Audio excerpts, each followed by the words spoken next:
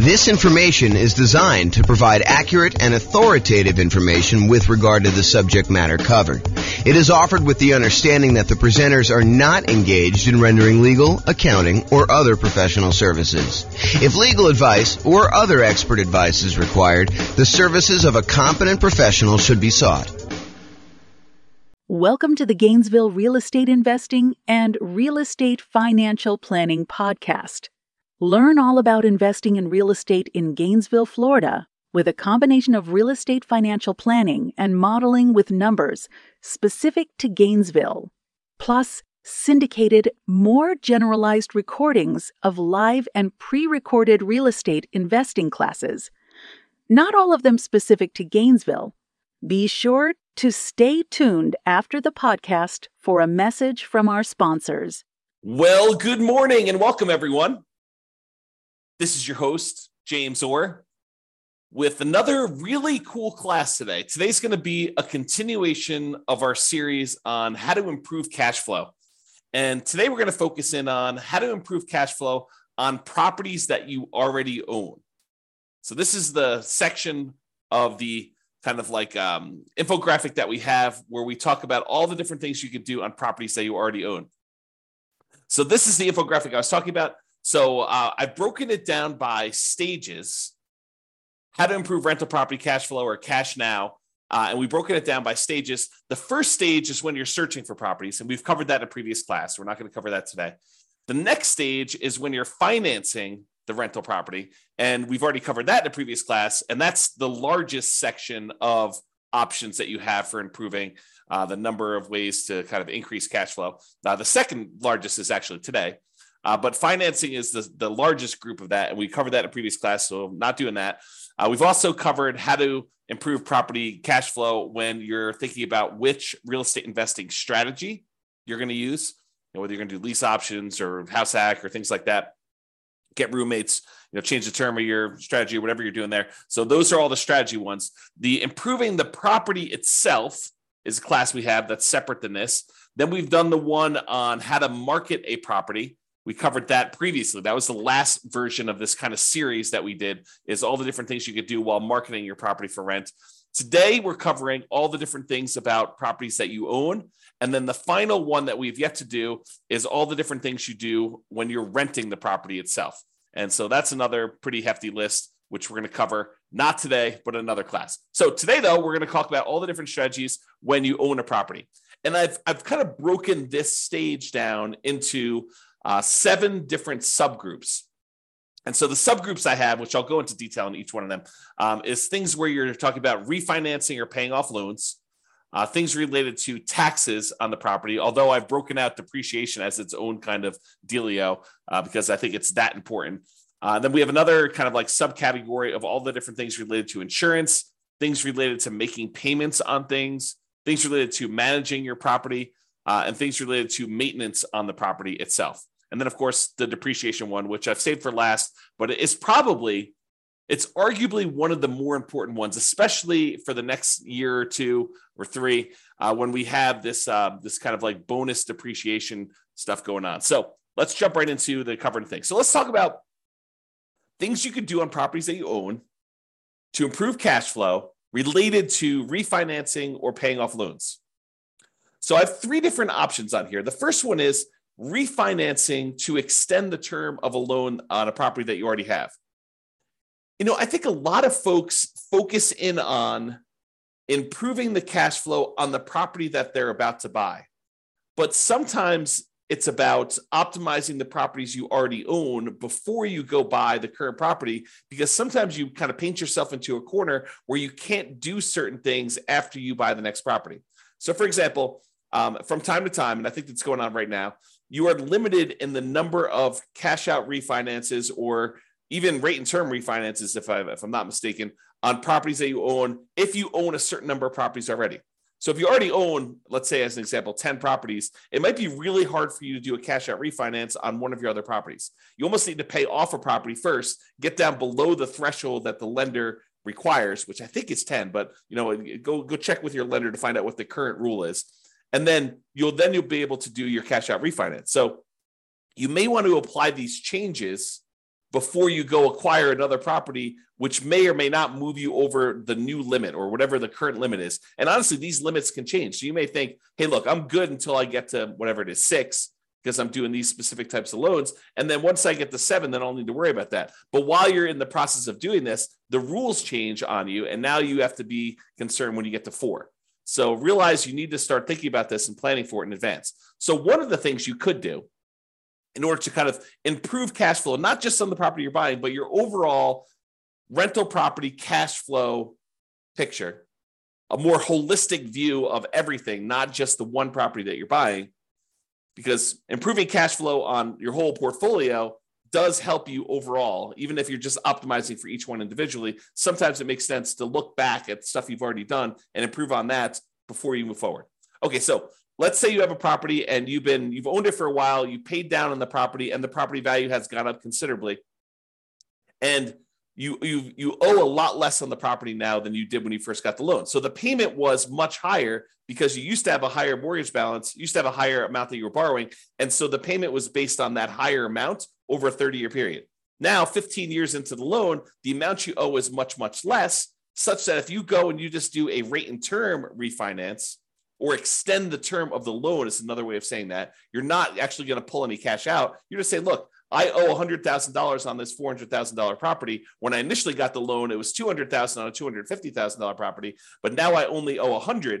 Now I want to go to the lender and say, look, I want to take this $100,000 that I owe, and I want to extend it out to 30 years now, where I only have 15 years left to pay it off, as an example. Now I want to say, let's extend it out to 30 years, which would reduce the amount of your monthly payment considerably, which could improve your cash flow. And that could be the difference between you being financially independent or not. If you think about that, right? If you go and you just do your rate and term refi, it could get you an extra, I don't know, $300 or $400 or $500 a month. If you do this on multiple properties, maybe $1,000, $2,000, $3,000 a month, and that could push you over the edge of being financially independent. So you really want to think about this and how you can optimize it. So you could refi in order to extend the term. You paid down a loan, you only have 12 years left on it, 11 years left on it, 5 years left on it, 22 years left on it. But now you want to go and extend it back out to 30 years, or maybe even longer if you can get access to a longer loan, which I think will be hard for you as a real estate investor, but maybe it's out there at some point in the future. Just think about it. But you go ahead and extend this loan to go ahead and reduce your payment. So is my loan old enough where I would be able to refinance to extend the term? And in the future, sometime, if you're buying properties in a high interest rate environment and now interest rates are lower, you might also be able to get a better interest rate. The challenge we've had coming out of where we were in the past is interest rates have been really low for a long period of time. So that if you go and you try to do this strategy in the future when interest rates are higher than when you got the loan, it may not be as big of an advantage as if you could keep the rates the same, or if you could actually get a lower rate. So when you've acquired properties and your rates are really great, this may not be as great of a strategy. But if you're doing this when rates are high and your rates are now lower, this could be a doubly good strategy to lower the monthly payment. Okay, so that's refining to extend the term. The other one, which we've kind of hinted at, is refi to improve rate. Have rates dropped enough for me to be able to refinance and get a better interest rate? Even if you don't extend the term, even if you keep the term the same, but you go in there and you say, look, I want to go, I've got a 7% interest rate right now. I got this loan when rates were high. Now rates are back down to 5%. It might make sense for you to go look at refining in order to improve your interest rate, to improve cash flow on properties where the rates were high. Okay. And then the other option is sometimes it makes sense to pay off a loan completely. If you have the cash sitting on hand where you've got it invested in something else, maybe you take that money and you pay off the loan. Now realize if you pay off the interest rate if you pay off a loan, the return you're getting on your money is the interest rate of the loan. So if you've got a 3% loan and you pay off that mortgage, the return you're getting on the money that you use to pay off that mortgage is technically 3%. Now, sometimes it feels very differently.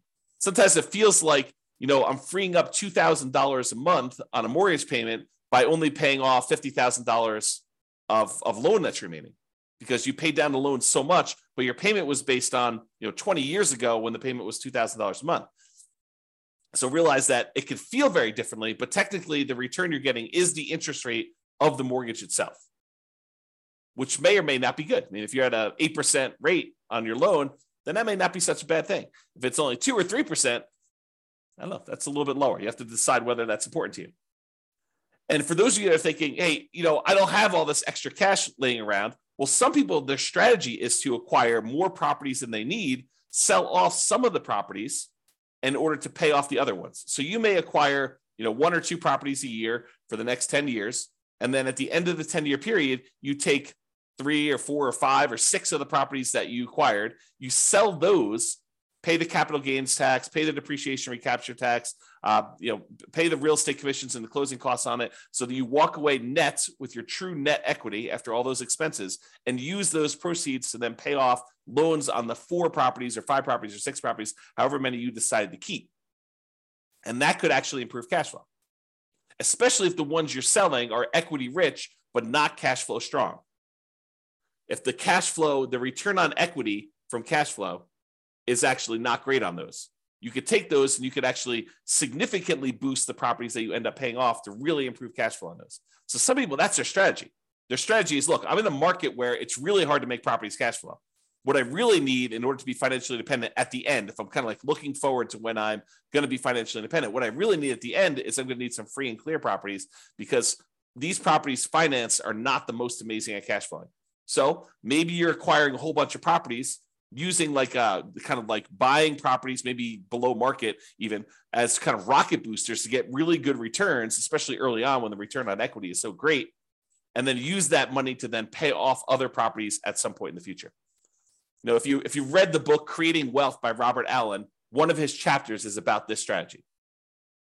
And before you go run out there and buy it, his numbers are really old. It's a very dated book, and the math on them is not the most amazing. So, take it as you will. It's still worth reading, but just realize that, if you're thinking, oh, James recommended this, I'm going to go read it because, obviously the math's going to be really good and super clear, and the numbers are going to be, appropriate for today. They're not. Unless he's got a new version out that, to be fair, the version I'm reading is probably a 1990s version or something like that. It's on my shelf somewhere. Trying to see if I can see it. Yeah, it's down there in the corner if you can see it. But it's an older version that I have. So maybe he updated it. I don't know. If he has, definitely let me know. Okay. All right. So we talked about 3 options. Refi to extend the term, refi to improve the rate, and then pay off the loan completely might be an option where you can improve cash flow overall in your portfolio before you go buy something else. And the other reason to pay off a loan is sometimes some lenders may penalize you for having a certain number of loans. They may say, look, your interest rate is 1/4 point better or 1/8 of a point better for your first 4 loans. Once you get above 5, then we start hitting you with a small penalty on your interest rate. So if you pay off one of the loans, you may be able to get a better interest rate on the one you're getting to. Just kind of realize that may be a possibility. If it's not there now, it has been in the past, and it may come back. Okay. Let's talk about taxes. Kind of have 3 different options here about taxes. So number 1 is, can I correct incorrect information with the county assessor about the condition or characteristics of my property? If they're listing your property as in like super premium condition and it's a 5-bedroom, and you know that it's actually a 4-bedroom and the condition's more average than it is super premium, you could go to the tax assessor and say, look, my property is not what you're saying it is in the assessor. And because of that, you're using different comps, which means that you're saying that the property is worth more when it's really not. So my taxes should actually go down because it's only a 4-bedroom and it's only of average condition. It's not of this super premium condition. And some tax assessors may send someone out to inspect the property. Some may take your word on it. Some may say, yeah, that makes sense to me. Here's the permit that we pulled when we showed that it was only a 4-bedroom. Whatever it is that they need to do, but you may be able to get your taxes reduced, which by reducing your expenses on the property, that does improve cash flow, right? Income, all the income on the property minus all the expenses. So if we can improve taxes, we can improve our cash flow. If you have property taxes that go up, around here, we redo our taxes every 2 years. Your market may be different. Go find out from your local county tax assessor what the schedule is for redoing property tax assessment. Some redo assessments every time you sell a property. Some do it only every certain period of time. But if you go and you find out that they've raised your taxes and the taxes seem significantly higher than what you thought they should be, you can go and contest them in many markets and say, look, you're using the wrong comps. If you use the comps that I'm pulling here, my taxes are actually much lower than what you say they are. And they may or may not agree that, yeah, the automated system valued this incorrectly. We'll go ahead and make a change and you might save some money on taxes. Or they might say, no, the comps that we use are valid and our methodology is actually correct here and the taxes stay the same. Maybe you get some improvement, maybe you don't. I don't think it's a universal automatically granted, but you might be able to go and contest your taxes with a tax increase and try to save your money. Now, if you can go save, I don't know, $50 a month on 10 properties, starts adding up. Starts really improving your cash flow if you could do this. And also keeping the taxes legitimately where they should be and not a little bit higher than where they should be will help you keep your taxes low overall. So you don't want to let your taxes be high and then next year they're kind of increasing from that point. You want to keep them where they should be by using the right comps, and hopefully the next year they won't increase it using the bad comps again. They'll sort of say, okay, yeah, we were wrong about this. We'll use the right ones, in theory. And then finally, for taxes, vote. Vote appropriately for changes in taxes that affect property taxes. So if you're in a county and they're about to add a new tax to the kind of list of taxes that they charge you, and you have an option to vote for or against that, and it's something that you don't believe would add value that you're willing to pay for as a property owner, then vote appropriately. Vote to kind of protect your interests. So go ahead and consider that. All right, insurance. So we've got 5 different things related to insurance that we're going to talk about. First thing, who is being insured? Sometimes we buy properties with people who aren't necessarily the best credit risk people, and their credit scores are appropriately low. And so you got to be careful because insurance, part of your insurance premium is sometimes based on the credit score of the people that are being insured. So can you remove people who have really low credit scores that may be making your insurance premium higher than it needs to be? Or in some cases, adding someone who has really good credit could help lower your score, could help lower your insurance premium. Same policy, exactly same policy, but because someone has a good credit score or a bad credit score, it could actually change the rates that you're being quoted and that you'd be charged for that insurance policy. So realize adding or removing people from your insurance policy could improve or worsen the rate you're getting. And so talk to your insurance agent about that and whether you should remove someone from being insured on that or not. Next one, insurance deductible. So we've done a whole class on insurance, and I'm sure we'll do another one in the future. But the idea is you get to select how much of a deductible you're willing to pay before the insurance kicks in. So imagine you go buy an insurance policy and you say, look, for this insurance policy, I want a $10,000 deductible, meaning that I will pay out $10,000 before the insurance company needs to pay out anything. And so let's say there's a hailstorm and you need a new roof on your property and the roof's going to cost $17,000. The insurance company, instead of writing you a check for $17,000 when you have this hailstorm and you have this new roof that needs replaced, they might write you a check for $7,000 because you have a $10,000 deductible and you're responsible for that first $10,000, and then they cover the rest after that. Well, as you can imagine, if an insurance company if you get an insurance policy where you're paying the first $10,000, that's going to be less expensive for the insurance policy than someone who has an insurance policy with exactly the same coverage where the insurance company pays everything over $1,000. So if they needed the new $17,000 roof, they'd be paying out $16,000 versus $7,000. So you could go in there and you could take on some of this risk yourself by having a higher deductible. Basically, anything under a $10,000 claim, you are basically saying you're going to cover that because the insurance company knows you're not going to make a claim if they're going to have to pay out nothing. Well, you shouldn't make a claim if they're not going to pay out nothing, right? So realize you could adjust the deductible in order to change your insurance premium. Now realize this is putting you at a possible risk, and you need to weigh that risk and say, am I willing to take on that level of risk? And I think for me, it changes property to property. Like there are certain properties I have where I have much lower deductibles, and there are certain properties I have where I have much higher deductibles. Okay, but you have to decide what level of risk you're willing to take on yourself. Can I raise my property insurance deductible, take on more of the property insurance risk personally, and have a lower monthly payment for insurance, knowing that if something were to happen, I'm actually going to have a pretty significant hit to my cash flow because I'm going to need to pay out that premium upfront, right? You may be trading an improved cash flow now instead of having this risky, I need to pay $10,000, which is a lot of $100 a month in order to get caught up to the $10,000, kind of like deductible that you need to pay in. So you need to weigh those yourself.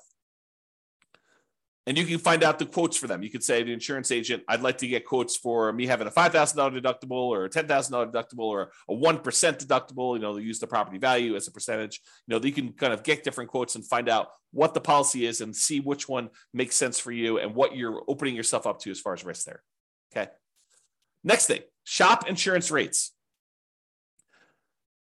Would it occur to you that sometimes an insurance company will price themselves very aggressively, very low, in order to acquire some business at one point in time, and then years later, they decide they want to move away from that particular type of business? And one of the ways that they signal that to the population is they start raising their rates to discourage people from using them. Is that possible that insurance company could do that? So if you've had an insurance policy over time, even though you priced that out and it was super competitive 5 years ago, now 5 years later, the insurance rates may have gone up considerably such that it may not be competitive anymore. Or other people may be much more competitive. They're wanting the business where this other company is sort of just humming along saying, now we've established ourselves, we've got a big enough group of clients, we don't need to be pricing ourselves very aggressively anymore. So we're just going to have what normal rates are, but there may be one or two or three other companies that are very aggressively trying to acquire business. And for the same exact coverage, the rates could be cheaper for one company to another. Also, the quality of the company, their service, their kind of like reasonableness in claims, their speed to pay, their kind of like denial of claims versus the acceptance of claims ratio, like all of these things can come into play where you may be getting a cheaper rate, but they may deny you if you really have legitimate claims, and then you got to go fight with them, versus another company, they may actually have a higher rate, but they're willing to, kind of like honor your claims without fighting with you as much. Just realize that there are differences that you might be paying for that may be hard to see. Even with the exact same coverage, it may be hard for you to see kind of those different things. So shop around, compare insurance rates to make sure that your insurance premiums are competitive. And it is important to make sure that you're getting apples to apples comparisons. You don't want to get, say, hey, what's the insurance policy on this property that I'm getting? Here's the address. And you go quote it that way, and three different insurance companies give you quotes, and they're all over the place. One of them's really high, one of them's really low, one of them's right in the middle. They could be giving you quotes on very different coverage. One could cover a lot of things. One could cover the bare minimum of things. One could cover you up to certain limits that are much higher. One could cover you to certain limits which are much lower. One could have carve-outs or exclusions. So you got to really read these carefully, and it's very hard to compare. At least that's what I found when I used to do this. My wife does it now, so I don't do it anymore. Okay. All right, so insurance coverage.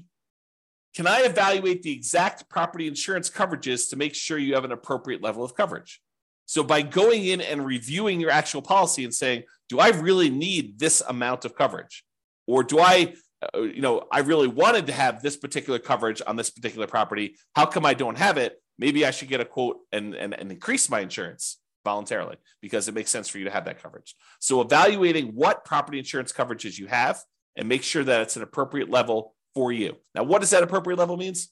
It's really up to you to decide how much of the insurance risk you want to take on yourself versus how much you want the insurance company to have. And then finally, insurance, but a totally different type of insurance. Before, we've been talking about property insurance, the landlord policy, mostly on properties that you own. Although if you're living in the property, it's owner-occupant policy, and then you want to tell them that you have roommates so you can make sure you get the right coverage there. But we've been talking about property owner coverage, property and casualty type of insurance. Now we're going to switch everything. I'm going to talk about private mortgage insurance.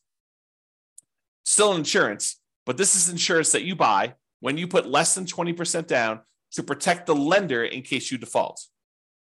And some of these private mortgage insurances, not FHA. FHA lasts forever unless you've got, there are some exceptions when FHA does not last forever. So you should probably still check with your lender. But most FHA policies are not going to have PMI that goes away. PMI lasts for the lifetime of the loan. But a lot of other insurance, a lot of other loans, conventional financing specifically, they will allow you to get rid of PMI once your loan to value drops below either 80% or 78%, depending on who you talk to and which lender you're talking about.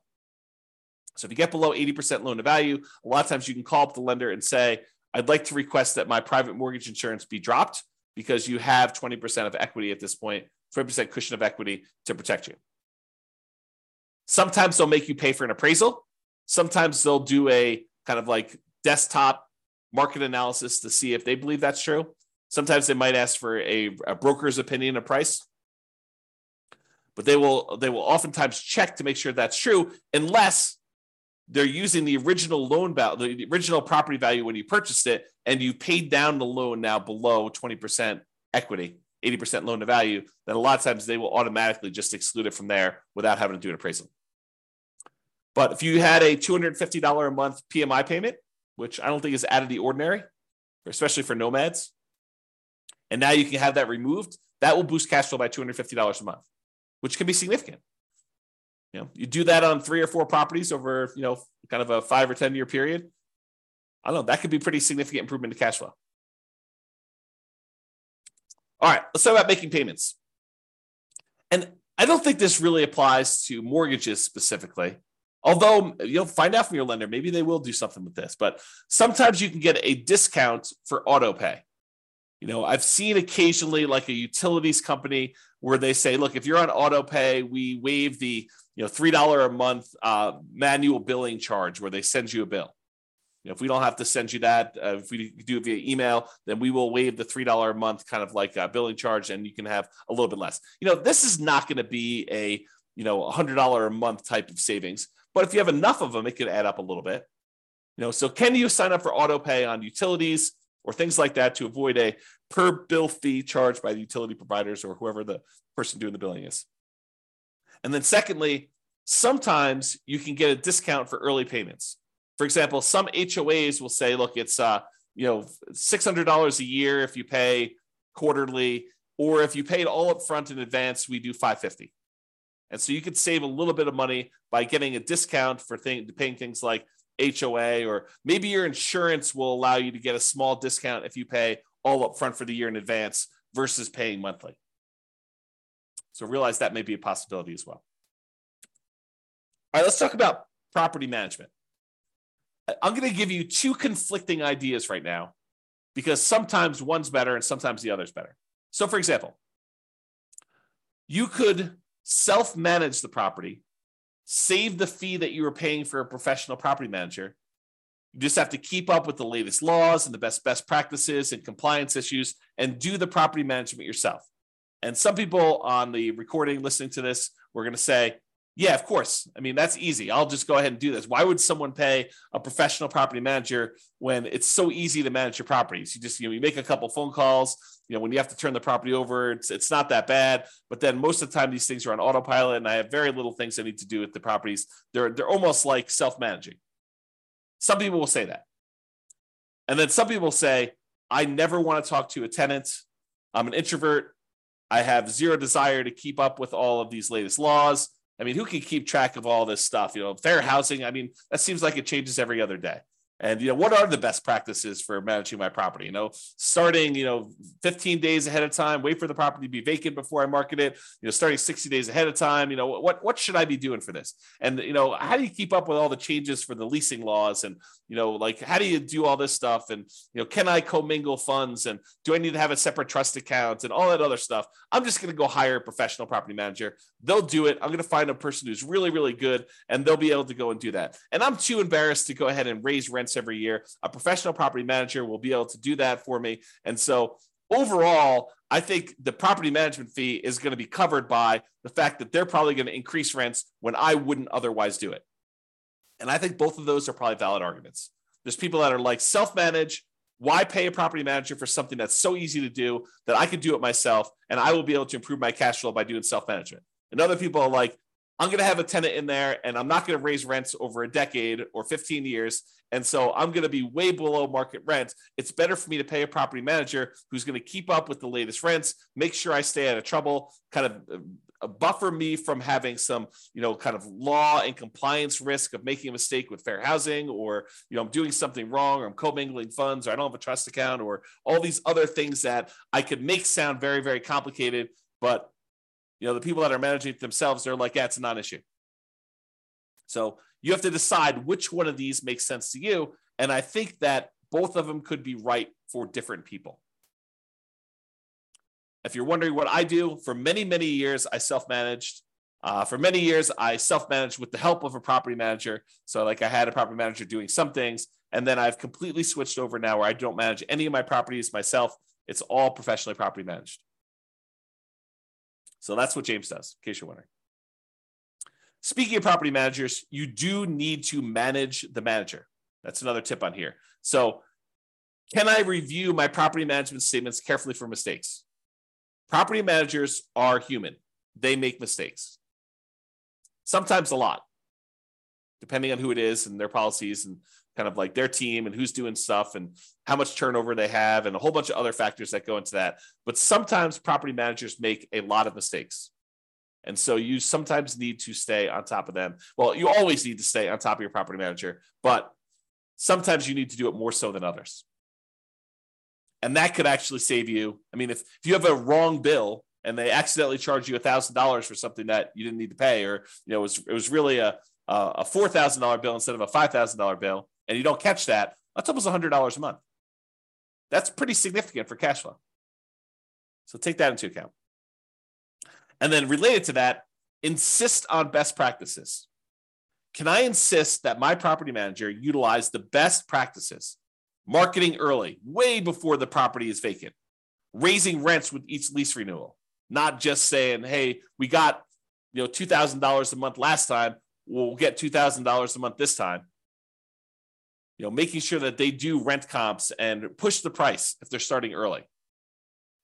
Can you insist that they have the best practices? Now, as a practical thing, you could try to do this, but as a practical thing, if they're managing 1,000 units and you've got one rental and you want them to change their policy and do something different just for you, do you think that that's likely? I will tell you from experience, it probably isn't likely unless it's something that is very reasonable and very easy to do. But if you expect them to change their internal policies to do something very different for you than everyone else, even though that may be the best practice, good luck with that. Now, change that up. You've got a property manager who has 300 properties under management, and you have 50 of them. You have 50 doors. Do you think you have some pull, some sway in getting something changed in their internal policies? I think you do. Okay, so take that into account. All right, let's talk about maintenance on properties. In general, I think it's better to maintain properties, keep them up to date, keep your tenants happy, reduce turnover. A properly maintained property should overall reduce turnover, and turnover can be very expensive. So maintaining your property, can maintain it to minimize the time between tenants. Another reason to maintain your property is then you have less to do when the property turns. If you know that you're keeping up on all the little maintenance requests that you get from tenants, which are legit, then when the property needs to turn over, you don't need to do all those things anyway. They're already done. They're already maintained. Okay. So can you maintain property to minimize vacancy, to improve cash flow overall? And then sometimes we're talking about quality materials. Sometimes it makes sense to use a slightly more expensive material that will last much longer than using a kind of like temporary lower quality fix to save a couple dollars up front.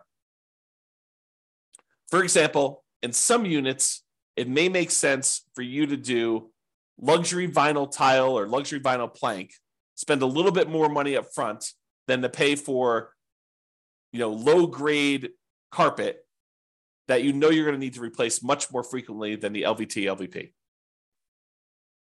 Which, if you look at it over a long period of time, it looks like you took a hit to your cash flow. But if you figure out this lasts twice as long, but it only costs 20% more, then you should have reduced your overall expenses on cash flow over a longer period of time, not just in that first year when you took the hit on a little bit more expensive. Okay? All right. This is the last one. And this is really important because these could be big dollars. Depreciation. Depreciation is the tax benefits you get from the IRS for owning rental property. The basic idea is this, and this is all layman stuff. So don't go to don't go into your IRS audit and say, James explained it like this. So, they're like, who's James? who's this guy anyway? You need to go talk to your tax professional and get like the legit thing, or go look up the tax guide and actually read it yourself. But this is my layman's version of what this is. When you go buy a rental property, the government says, look, this property is going to depreciate in value over time. The usefulness of the building itself is going to fade over time, such that over 27 and a half years for residential properties, it's going to go from whatever it's worth when you buy it down to zero.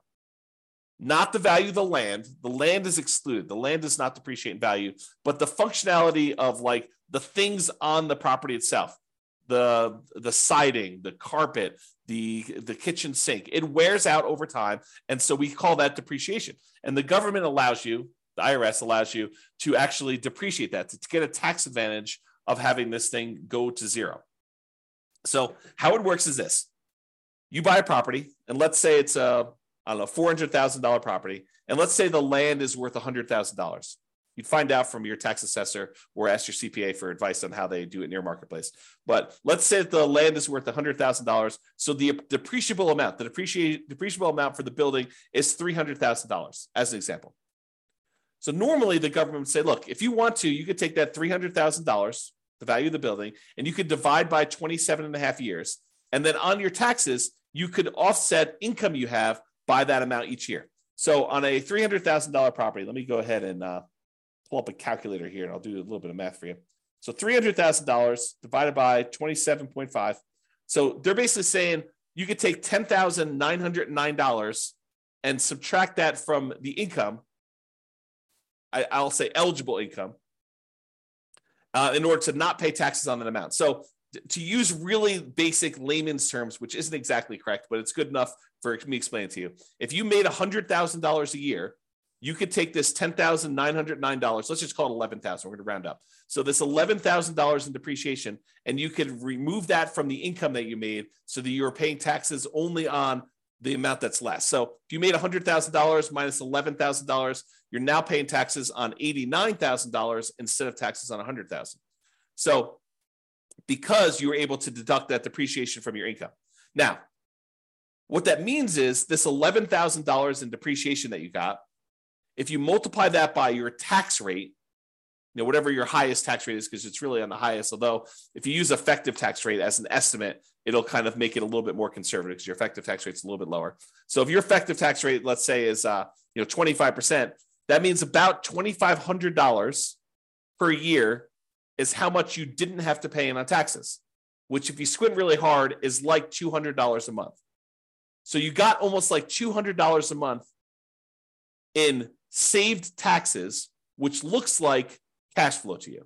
Because you could go to your job and you could say, look, adjust my exemptions, adjust the kind of like exemptions you're taking out of my paycheck so that you're lowering the taxes that are taken out of your monthly paycheck so that you get a little bit more on your job paycheck, because at the end of the year, you're going to get this depreciation and you're not going to have to pay that amount in money. So you could say, look, go ahead and adjust my normal paycheck stuff, even though it's technically from the real estate. But so I'm paying less in the taxes on my paycheck. I get more money in each weekly paycheck or biweekly paycheck or monthly paycheck or whatever you're doing, so that it actually looks like cash flow to you each month. And you could go do that, adjust it so that it's about $2,500 for the year, about $200 a month. And that actually would improve your cash flow. So it is like improving cash flow, right? By getting this depreciation benefit, even though it's really a tax benefit that you get at the end of the year, it really is like getting cash flow, because you may just get it. If you think about it, getting in advance at the beginning of the year, you're paying last year. So it looks like this year's moving forward. Or if you want to take it out of your monthly paycheck, your weekly paycheck, or whatever from your job, you can do that as well. And there are definitely some rules for this, right? Like if you earn so much money, you have to defer it. You can't take it all at the same time. If you don't qualify for, the active real estate investor thing, then you might not be able to take it. So there's some rules to this. You got to go look at those and talk to your CPA or read them yourself to go into them. But this idea of being able to take depreciation is really important. Now, why am I making such a big deal out of this? Because with depreciation, you have to take it. You can't choose not to take it. The IRS assumes that you have taken the tax depreciation benefit. So when you sell the property, they want to capture this back. They want to take the benefit that you got and they want to charge you taxes moving forward, depreciation recapture tax. So they assume that you took it. It's not like if you don't take it, then you don't have to do depreciation recapture. That's not true. You have to do it. So if you got to do it, you might as well do it. So why am I making a big deal on this if you have to do it anyway? Well, there is an optional thing you can do. You could go to an engineering firm and have them go through your property and determine what the depreciation schedule is for each individual component instead of the depreciation schedule for the entire building. The really simple way to do it is you take the entire building, not the land, but you take the purchase price, you subtract out the value of the land, you get the value of the building, and you divide by 27 and a half years, and that is a simple way to calculate it. However, you could hire an engineering company to go into the property and say, oh, flooring, that's a 5-year depreciation schedule. So instead of taking this $3,000 building and depreciating everything over 27 and a half years, they break out each individual component into its real depreciation schedule. So flooring may be 5 years. So now they take all the value of all your flooring in your house and they say that whole value now, instead of taking that over 27 and a half years, we are going to take that over 5 years. And so that actually can make the amount of depreciation you get much earlier. You don't have to wait 27 and a half years to get the value of the flooring. You can take that over 5 years, which can significantly improve the cash flow from depreciation, that cash flow you're getting on the property early on. In theory, when you probably need it most.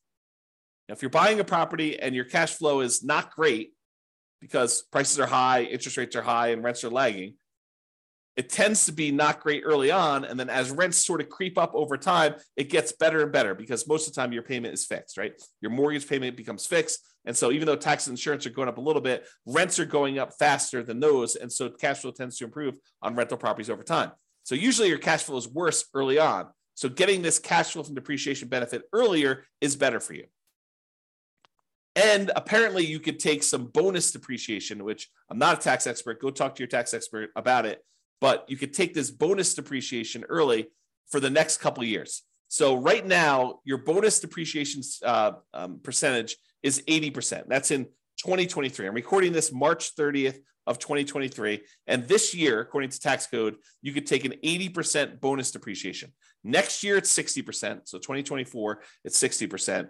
2025, it's 40%. 2026, it's 20%. And in 2027, there's no bonus depreciation. Now, it's possible the politicians will change tax code again, and they will bring back bonus depreciation sometime after 2027, or maybe even before, for all we know, right? This bonus depreciation idea has come in and come out of the tax code more than once. It's my understanding. So it's possible that it'll come back in the future, but right now, in this year, you get 80% bonus depreciation. So if you were going to go buy this $400,000 property that has $300,000 in depreciable amount, an estimate of what this bonus depreciation might be is somewhere between $30,000 and $45,000. Of course, you have to go and look at the actual property and have the engineering report done, and they'll actually do the numbers. But it's somewhere in the range of $30,000 to $45,000 in bonus depreciation, which before it was around $11,000 for the normal one. So the bonus depreciation just in that first year is like 3 times the normal. And if you're at a 25% tax bracket, that could be somewhere in the neighborhood of $7,500 in tax savings, which looks like cash flow to you. So if you could get an extra $7,500 that you didn't have to pay in tax, looks an awful lot like, I don't know, let's call it $650 a month. If you could offset $650 a month or add $650 a month in extra cash flow from depreciation to your property from this bonus depreciation year one, would that help you offset some negative cash flow? Or would that help offset some really low positive cash flow with pretty significant positive cash flow? I think yes. And that's on the low end, right? That's like the low end of the bonus depreciation. If you wait to do this till next year, where you buy a property next year, you only get 60%. So that's about $24,000 to $36,000. You take 25% of that, and it's like $500 a month. So it doesn't go away, but it becomes less effective if you're not buying properties this year. Now, in addition to that, you get this bonus depreciation all up front, but you also take the things like the carpet or the flooring rather, and the appliances and the cabinets and all that other stuff, and you kind of force that into a more compressed time period. You get additional depreciation over the next 5 years because that you've moved up. Now, realize this is not creating nothing out of thin air. You were going to get this depreciation benefit no matter what. What we've decided to do with this bonus depreciation and kind of like doing the components or the segmenting of different things into different time periods is you've moved the whole depreciation stuff up. You've time warped and moved the depreciation you were getting from being over 27 and a half years to now a lot of it gets focused in the first year and a little bit more gets focused in the years 1 through 5. But then the amount you get years 6 through 27 and a half is lower. So you're not generating anything magical. This is not like, poof, we've generated something that's out of thin air. We've just taken some of it and we've moved it all forward when, in theory, you probably need it more with negative cash flow on properties. And again, this is not something that you get for free. When you sell the property, they have depreciation recapture. Now, let's just very briefly talk about this depreciation recapture so that you don't get scared by it. Depreciation recapture is they're going to take the amount of depreciation you took on the property and they're going to multiply it by a tax rate. The max is 25% from what I understand, but the amount is really the amount of your tax rate. So if you're being taxed at less than 25%, they'll use that number. If you're being taxed at more than 25%, they will tax you at 25%. Now, you can delay or defer paying those depreciation recapture taxes, move them onto the next property that you're buying by doing a 1031 exchange. So you pay about $1,000. It could be a little bit more, it could be a little less, but you pay about $1,000 and you defer having to pay this depreciation recapture tax and any capital gains tax on the property that you're selling, and you move it down the line. And additionally, if you own this property long enough and you eventually die while owning the property, it gets passed on to your heirs, and the amounts that you have for depreciation, it goes away and it gets stepped up. You have stepped up basis. Okay. So realize that this is not like a real issue. If you have the depreciation recapture, when you go to sell a property, you just pay the tax as part of your proceeds and you'd move on. It's not a big deal. And you got the benefit early on. It's almost like, I don't want to say this, but it's almost like a loan from the government where they're giving you money now only to say you're going to have to pay this later by owning this rental property. Okay. So we talked about this bonus depreciation. If you buy a property this year, you get between approximately on a $400,000 property, it's going to be somewhere around the $30,000 to $40,000 gross depreciation benefit. Okay. And over the next 5 years, you'll get between $30,000 and $45,000 more. So you have to divide that number by 5, and then you have to multiply by your tax rate to get an estimate. So if you take like the total amount you're getting, you're getting like in year one, you might be getting somewhere around $36,000 to somewhere around $54,000 in that first year. If you multiply that by your 25% tax rate, just to give you an idea of like what we're talking about, on the low end, it's probably around $9,000. On the high end, it's probably around $13,700. So somewhere around $800 to $1,000, maybe a little bit more per month in extra cash flow. Is that significant? Yes, very significant. So if you had a property where you were like, hey, I'm getting, negative $500 a month in cash flow because I'm putting 5% down and interest rates are really, really high and the prices have just run up over the last few years and rents aren't that great right now. They're lagging behind. I mean, they're up, but they're lagging behind a little bit from how much prices and interest rates have gone up. Will an extra $800 a month help you in the first year? Yes. Will an extra $1,000 a month help you in the first year? Yes. And in the second year, you're probably talking, this because you're moving some of the depreciation up there. You're probably talking about, let's see, on the low end, 30,000 divided by 5. You're probably talking like another, let's see here. Am I doing this right? Yeah, about $400 a month. Okay. So that's why this is important for improving cash flow. And you're going to want to talk to a CPA to understand this. And you're going to want to talk to an engineering firm that specializes in cost segregation. And one ideally that focuses on cost segregation probably for single family homes. This is really common in large commercial buildings, but it's less common, although it's completely usable, in these smaller properties. There's just a cost to doing this. You're going to pay a fee in order to have the cost segregation study done. Have the engineering company go and do that for you. So you pay a little bit of money now in order to get your depreciation benefits early on. And with the bonus depreciation, it's probably worth it. Okay? All right. So that's it. In conclusion, optimizing cash flow is about maximizing income and minimizing expenses. And today, I think we focus mostly on minimizing expenses, all the different ways to minimize expenses on properties. There are things you could do on properties you already own that will improve your cash flow overall. And I think that's what we focused on. It's better to take a more holistic approach and optimize at the various stages rather than just sort of like willy-nilly saying, oh, can I get more in rent? No, I'm done. You really want to think about this stuff in a better way, more holistic way. All right. That's all I got for you. Hope you enjoyed it. This has been James Orr. Have a great day. Bye-bye for now. With home prices up, mortgage interest rates up, and rents up, but not quite enough to counteract the higher prices and interest rates. Cash flow on rental properties in Gainesville is harder than ever.